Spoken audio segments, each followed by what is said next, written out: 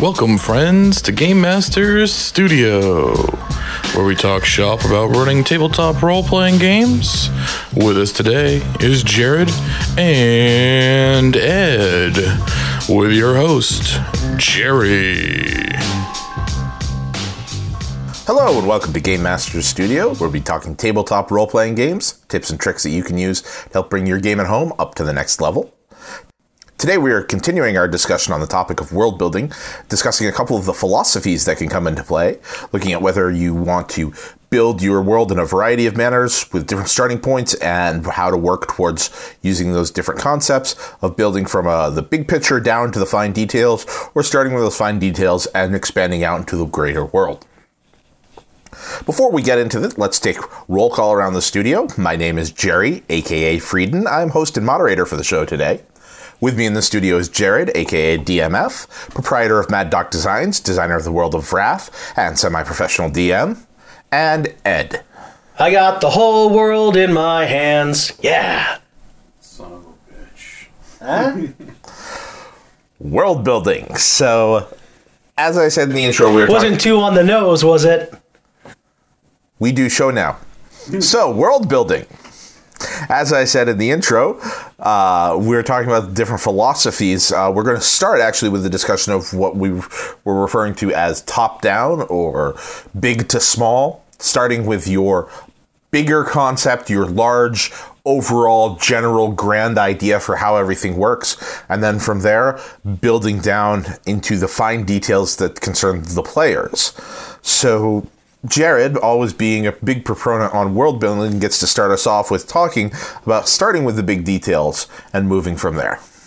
Yeah, I kind of started Wrath with the big details. One of the first things I spent time figuring out was my geography.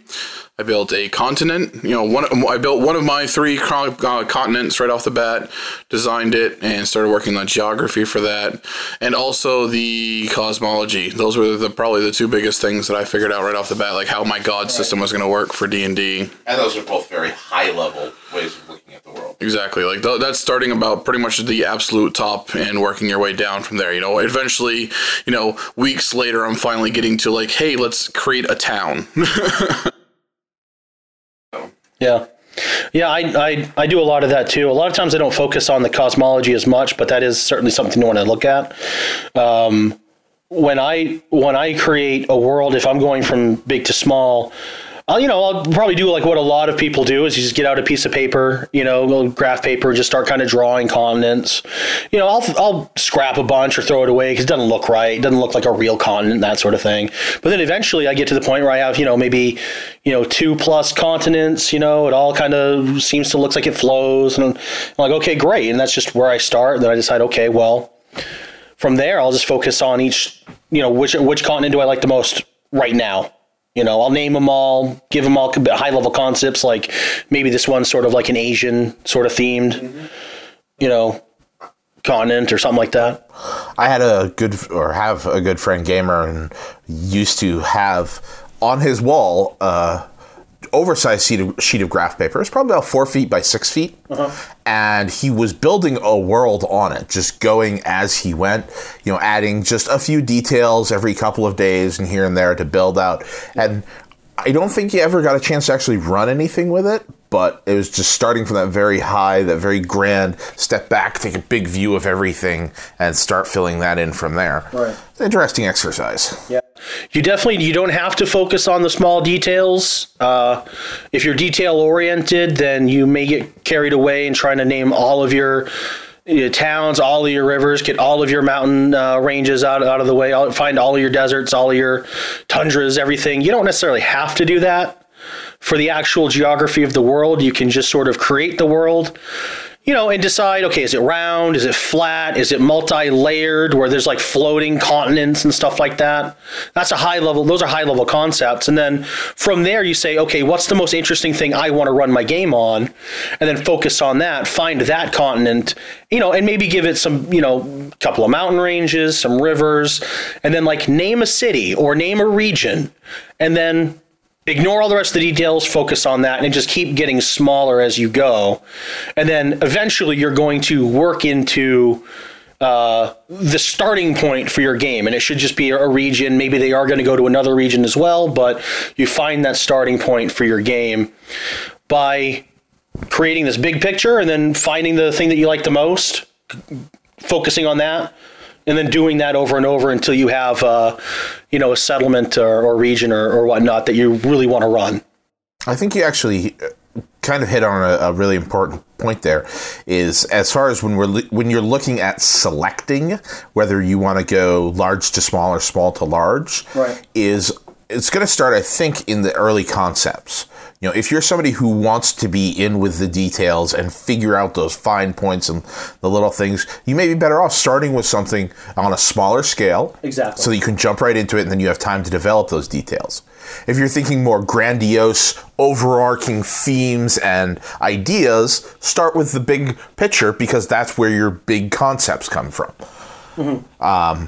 I've worked different campaigns working from each style, and really I usually start going with the local and building out from there. The one notable exception is because I started with an overarching concept of what I wanted the campaign to be. And now that I had that in mind, I'm going to start designing a geography that works for it and an area that works for it. And that was my wonderful Shadow of the Tower campaign. Right.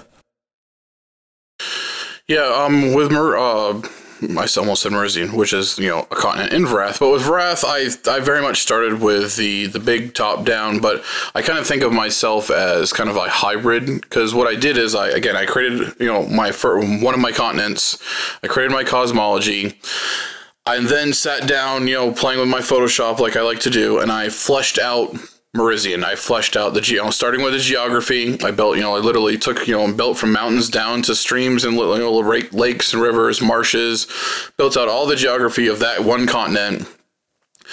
Then started just looking at the geography and going, okay, if this is the geography, where would it make sense for there to be civilizations? Because again, like we mentioned during our pre-show conversation, was usually you have settlements by water, whether it's naturally occurring or by design. But most commonly, especially in like lesser developed or newly developing areas, it's where there's fresh water naturally occurring. Water is life. Exactly. So I went through and okay, there's here's the coastal cities worked in. Okay, there's rivers and streams here, lakes here. Okay, and just kind of built these these settlements along, and then was like, okay, well, there's a lot of streams and rivers through here, so there's a lot of settlements through here. So this is where the kingdom would naturally occur. Okay, so there's a large collection of areas over here. This is where there's going to be a kingdom, because I already had some concepts in mind. Like I had my kingdom of Thunder Oak kind of in mind. I just didn't know where it was geographically yet. And then just kind of went through and fleshed that out. But now I have this giant map with geography and towns, and I have literally probably 80 plus settlements written down. I wasn't just going to go through and just start making up, here's the mayor of this place, and this place does this. Now I have this giant, literal, actual, physical, tangible map to work from. Now every time I play, I fill in the details as I play.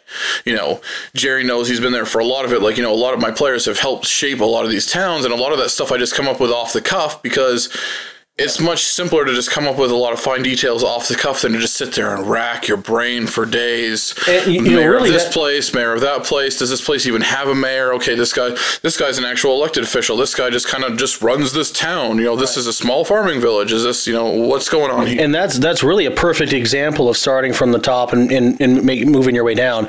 Yeah, when you populate your area, you made up those towns and rivers and whatnot, but you just said, okay, this is just the name of the town. That's all it is.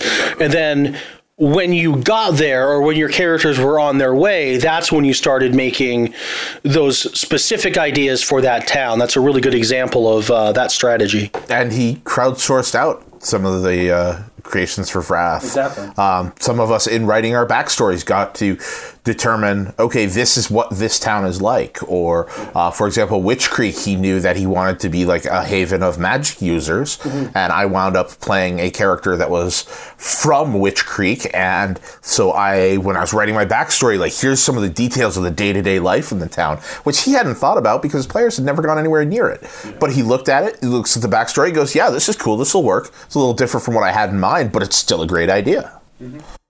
And I love having that resource of like, here's a fully fleshed out continent. We haven't done anything over in here. Right. Okay, well, I want to be from the Kingdom of Thunder Oak, but I don't want to be from one of the more, higher populations. I don't want to be close to the capital. I want to be from one of the outskirts cities, but I don't want to be from here, which we've already played in. I want to be from someplace maybe over here. Okay, well, we haven't touched this one. Okay, geographically, where would you like? Right. Well, I was thinking I'd rather be kind of outskirts, maybe kind of a farming village kind of thing. Okay, cool. Like I'd have that physical, tangible, visible, that prop or that reference material, which I love having. Obviously that's why I did what I did, to be able to just point like, okay, you want to be from over here? Sweet. This is unclaimed territory, so to speak. Tell me what it's like. Feel free to fill it in. Help me with some backstory. If you want some ideas, I can give you some ideas that I have. If you want me to give you details, just ask and I'll fill in all the details for you. And it helps with the characterization as well, saying that coming as a player, because you have to realize that there's a chance that the campaign could turn back towards where your character originated from. So how does your character feel about going home again? Are they getting excited because I'll swing in, you guys can meet the family, I'm sure we'll have a place to stay, or is it, I did not exactly leave on good terms, I should probably tell you guys this before we get back to my hometown. Yeah, I won't be welcome to hero here. Or maybe you're lying about being from that hometown. Yeah because you're trying to pass yourself off as somebody else. But no, I think those are good examples of starting from the top and working your way down. Another I guess reason why this is a good strategy that you may want to implement is if you were planning on doing a style of campaign, sort of sandbox, but you want it on a big scale, then this is a really good way of doing that. And you can do basic things like, okay, well, this is town X and there's a vampire in charge, and this is town Y, and it's got a huge population of Kenku, whatever you want to do. You can put like a one line to any of these major population centers and sort of do that. And let the players explore, let them kind of explore their own world there. But I think those are some good examples of starting big and going small. Yeah, actually, another point that you brought up in the pre-show was when we were talking about sci-fi. Oh, yeah. You want to cover that now? Yeah, we could get into the sci-fi bit. It's also going to tie into starting small and going big, but a lot of what we cover here is Dungeons and Dragons. It's one of the most popular RPGs out there, probably the most popular, so we're gonna hit on that a lot. But sometimes you might be running a sci-fi game. You can still do it through D&D, but the idea being is that if you're maybe running a sci-fi game that deals with space travel, maybe it's a Star Wars or Star Trek themed game, then you're going to want to actually go on a much grander scale. And if you're going big on a grand scale, then that means you want to map out your galaxy. Now, if you're going to be doing galaxy hopping from one galaxy to another galaxy, then you're going to have to even go bigger than that. But let's just say we're going to start with one galaxy. Okay, you draw it out. Galaxy far, far away, a long time ago. Exactly. You kind of draw it out, and you can just take a picture of the Milky Way galaxy or any other of the galaxies that NASA has found and blown up, so we can kind of take a look at. And all you really do is have to. No, not that NASA's actually blown up galaxies. We're not that good yet. Wondering why they needed all that funding. Right, that's it. Yeah, I'm sure they can blow up a galaxy trillions of miles away with like the budget they're on. But no, I mean blowing up the image, of course. But you can take a galaxy, you can pinpoint, half a dozen or a dozen different, planets. Or points of interest, really. They might not all be planets. They could be moons or large asteroids or something. And you just say, okay, well, this is where this race is from, and this is where this other race is from, or this is where this civilization is. And it's really easy because a lot of times in sci-fi, all of the aliens, races, or cultures, they all wear the same hat. If you're not familiar with that trope, that means that they're all basically the same. Okay, all Klingons are, aggressive people who always talk about tradition, and they have bat'leths and, that sort of thing. War and honor, that sort of thing. All Vulcans are, well-postured, they're in control of their emotions. They all know the Vulcan death grip and the Vulcan mind meld, the same basic idea. So you can make your different races, your different sort of characters. And you can do that on a big scale by just taking a picture of a galaxy, marking off some very specific, areas and just saying, okay, well, this planet is called X and it has these people on it. And if you keep doing that, then again, that's starting from a big scale going to small. So now you have these worlds. Okay, what are the people like on this world? And you go down, okay, what's the city they're going to go into? So on and so forth. Yeah, I think with the sci-fi, an important note to make is to not try to go into too much detail per world or per people. Because really what you're doing is you're kind of taking the concept of like the amount of detail you might put into a single fantasy world is going to be divided up into an entire galaxy in a sci-fi kind of thing. Like, instead of coming up with a name for this town, you're coming up with a name for this planet. Instead of coming up with a people for this town, you're coming up with a people for this planet. And while you do have to consider that there are going to be different races, and also keep in mind that some races might populate several different worlds, the hypothetical humans, thousands of years down the road that have populated space kind of concept. But again, you're dividing that up. Ed made the point of basically each world is a city. I don't think he said that, yet this episode, but he said it during the pre-conversation. That was pre-show. Yeah, the pre-show. So, basically you're thinking of each world as a town. So, again, don't go into too much detail. Don't try to elaborate, okay, well, on this world, there's a desert over here, and there's a rainforest over here, and there's... No, it's either a desert or it's a jungle. Like, pick one or the other. Pick what, maybe sometimes there's two or maybe pushing 3 different types of people on a planet. If you really want to get into, there's a war on this going on in this world, there is a difference between species. If you really want to bring up, if the focus of a session or a world is cultural differences, then make the cultural differences be there. But if there aren't going to, if that's not the focus of a story, then it doesn't need to be there. You're just wasting your time on extra details. Yeah, you could certainly do it that way. Think about your common sci-fi tropes, think about your, your bigger sort of sci-fi stories. Your Star Trek always has different cultures. There are not really a lot of mixed cultures there. Star Wars is a little bit more mixed.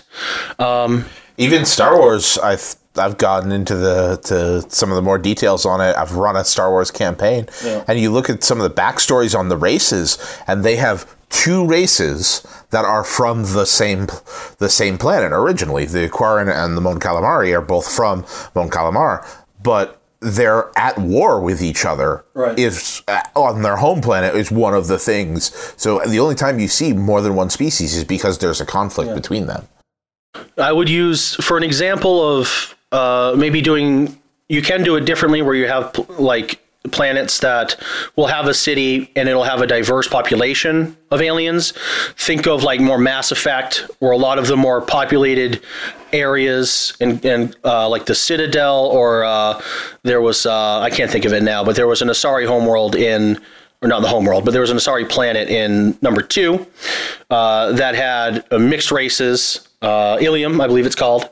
A lot of those would have points where everyone goes to try to make it somewhere.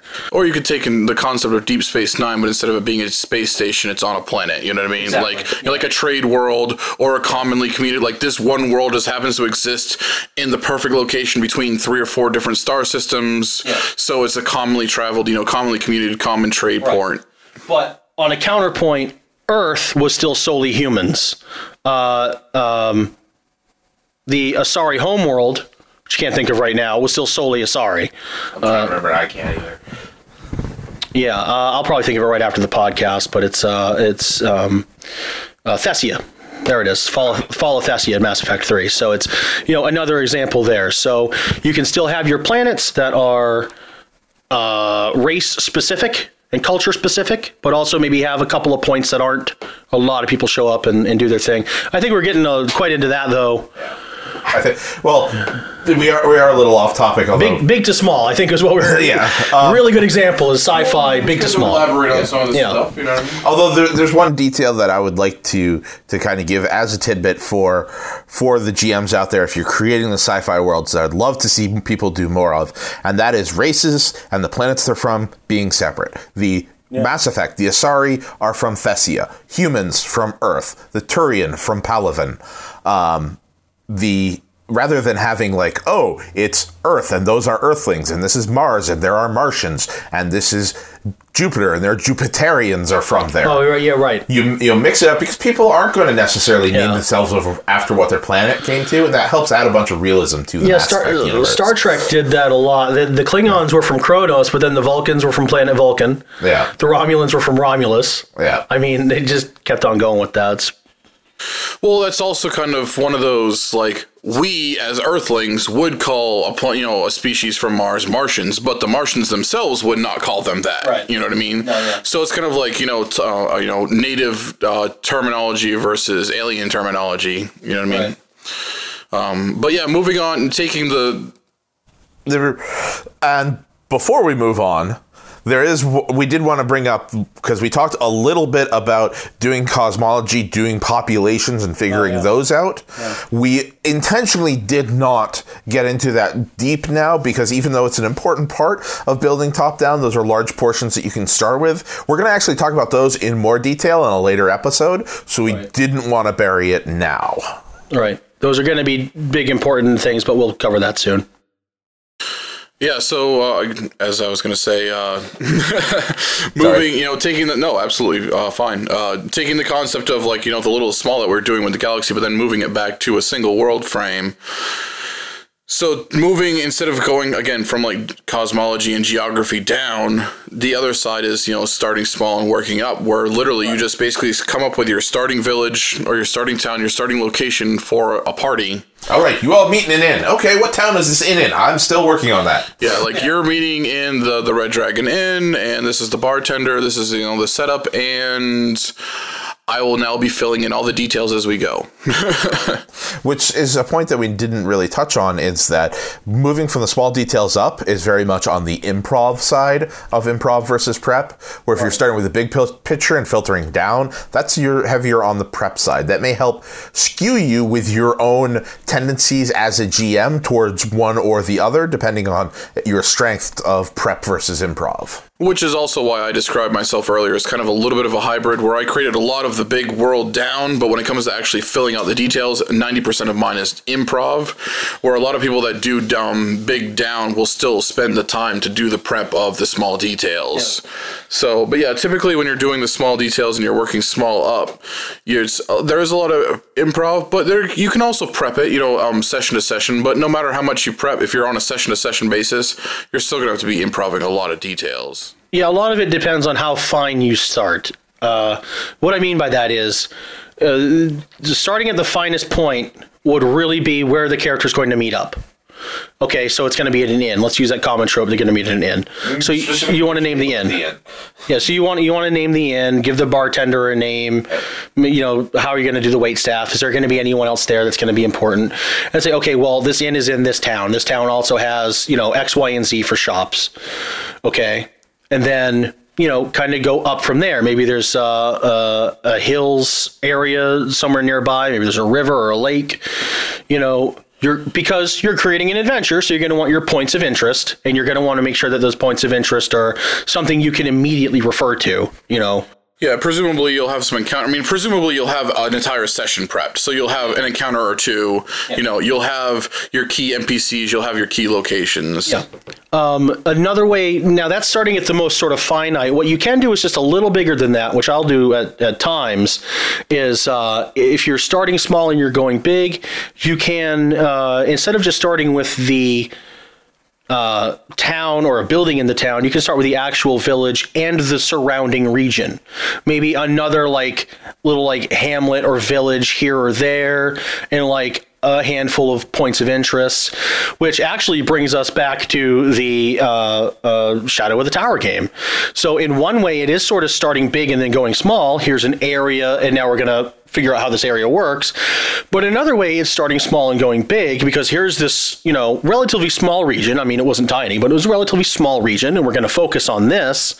And then from there, we'll see how big the world is around it. And that sort of thing. So the idea, it is very much improv heavy, you're right, where you have to think, okay, well, where are we starting? what are they going to do first? I have to make sure those points of interest are there. And maybe what are some other things that they've heard of, like other cities or towns nearby that they've heard of that you don't necessarily have fleshed out, but maybe you just have their names and that sort of thing. I would definitely make sure that when you get to the town building, or creation of a town, you do make sure that you have names for any prominent NPC. Maybe also have a list of names just in case somebody, hey, I want to talk to this random stranger here, and, ask them what that's all about. And then you ask them their name. Instead of saying his name is name, have a random name. Everyone in this town is named Steve. Yeah. But which we've talked about it, in improv versus prep and how to improv and stuff. And making memorable NPCs. Exactly. Two wonderful episodes to go back and listen to if you haven't already. Way to plug the show, guys.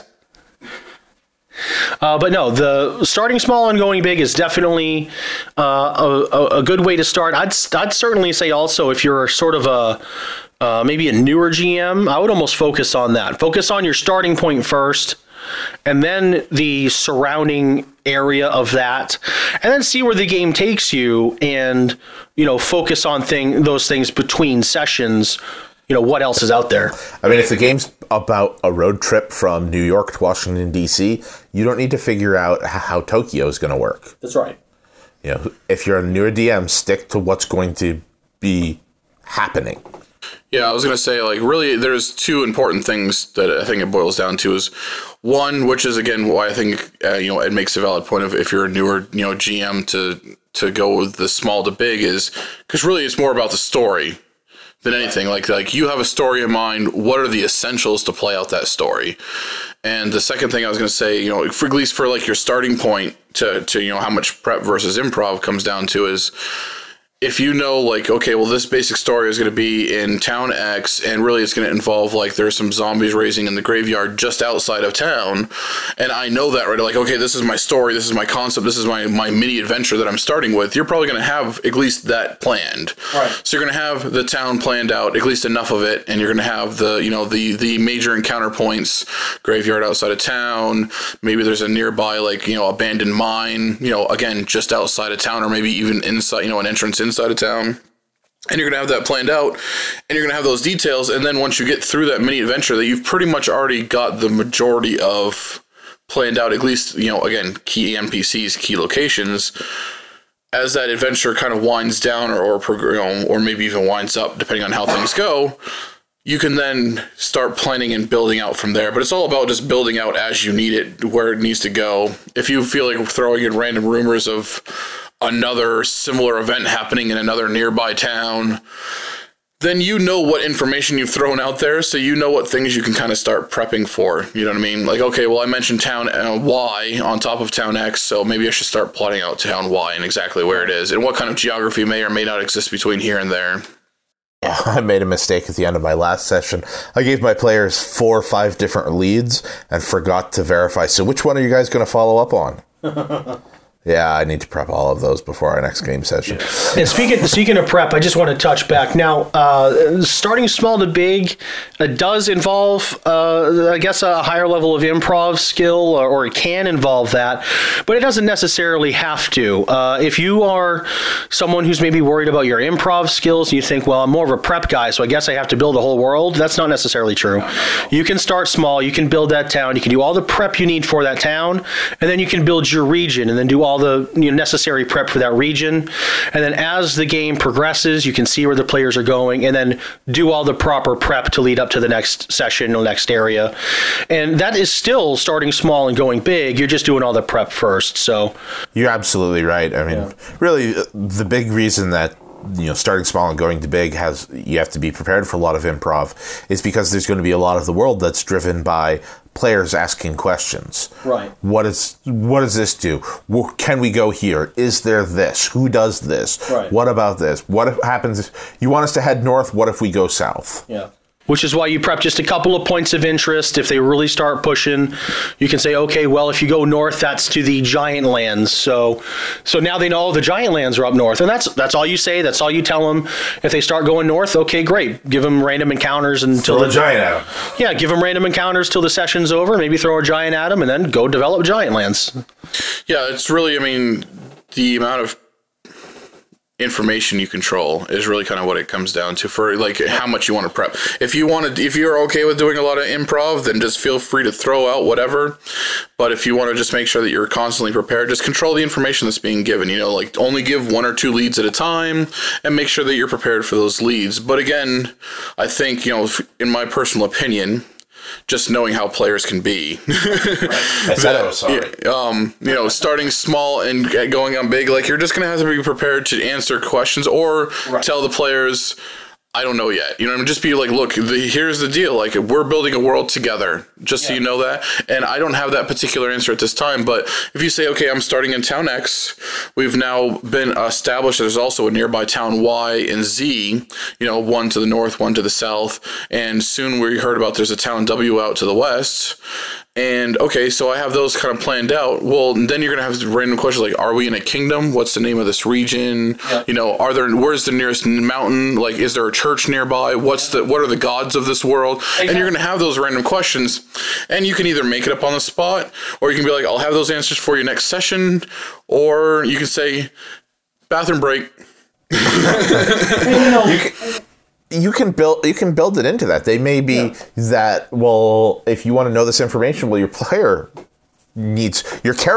needs to start looking into the information. And the first person you ask off the street might not know where the nearest dwarven city is. Right, exactly. And that's what I was going to say. That's a good way to control your information to your players, to say, well, if you want the answers, you need to role play the questions. And then you may wind up having them go and looking for information from some great sage. And it's like, well, I'm going to have to research the information. I'll have an answer for you. It'll take a little bit of time, and you're going to have to do a favor for me. Boom. Plot hook. Yep.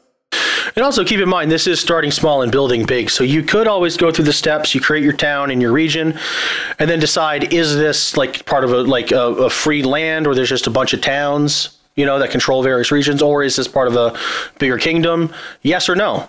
All right, what's the name of the kingdom? Who's in charge of the kingdom? You don't have to get into a lot of specifics, but yes, there is a kingdom. The capital is called this, and there's a queen that's in charge. You can have those are vague specifics. And then you can say on this continent, there's only the one kingdom, or maybe there's 5 kingdoms, and then maybe have the names of those kingdoms and, who leads those. You start small, you go big. Okay, so you're going up to continent level now. Well, now how many continents are on the world? Okay, well, there's a bunch of different continents, and, this continent's called this continent's called that. It kind of works like this. Okay, so you've started small, you've gone big, so that any of those general questions that come up, which, you're hoping really won't come up because your campaign is, from A to B to C, and they want to go to, L, all of a sudden. It's like, okay, well, hold on. And again, we've had conversations in past episodes about keeping your players on track, and also having especially again if you're a newer DM, where like, look guys, work with me. This is a little bit of a railroad, but let's just enjoy the trip. Yeah, I wanted to bring that up too. Most of your players, if you just say, "Hey, I don't have that figured out yet, but I'll have that prepped. Give me a minute, or I'll have that prepped by the next game." Most players are cool with that, and if they're not, just slap in the face or something. I think we brought this up before, but also just to at least throw in an explanation of a contradiction of details. If you say that this is a collection of free towns and then later say, "Oh, well, we're in a kingdom." "Oh, I thought you said it was free towns." Well, the towns feel like they're part of the free town. However, you're now closer to the castle where they're like, "No, we're absolutely part of the kingdom." Yeah. And the kingdom says its borders go all the way out here, even though the people on the edge might not agree with that. Right. And again, if it's information that's gathered through role playing, people can be misinformed or mistaken. That's an easy way to cover that up. And also another thing to remember too is like, not all worlds are created equal. Like, especially in fantasy, like D&D kind of stuff, like not every world has to be the size of Earth or bigger. Right. Some worlds can be very tiny, inclusive world. Like some worlds could be the size of Rhode Island. Like they don't need to be an entire multi-continented, world. It can just be like, the only thing that you need to know is there's this small state equivalent size land, and that's where we're playing. And as soon as this adventure is over, that's it. We're never playing in this world again, so it's not important. For all of our foreign viewers, Rhode Island is small. Very. For all of our future viewers in Rhode Island, I would like to apologize for Jared's comments. I would also like to mention that Rhode Island is neither a road nor an island. Although I do have the idea now of having an Earth-sized planet and the only landmass on it is approximately the size of Rhode Island. Waterworld. But they have an awesome fishing industry. Oh, yeah, of course. Waterworld. I think that'll give you a good idea to get started on. If you have any other questions or comments about building worlds, about different techniques, definitely feel free to get in touch with us. We are on Facebook. You can find us, like, comment, and subscribe. We have message boards available for use at gamemasterstudio.proboards.com. We are on Twitter. Do try to communicate with all of our followers that do take an effort to talk to us.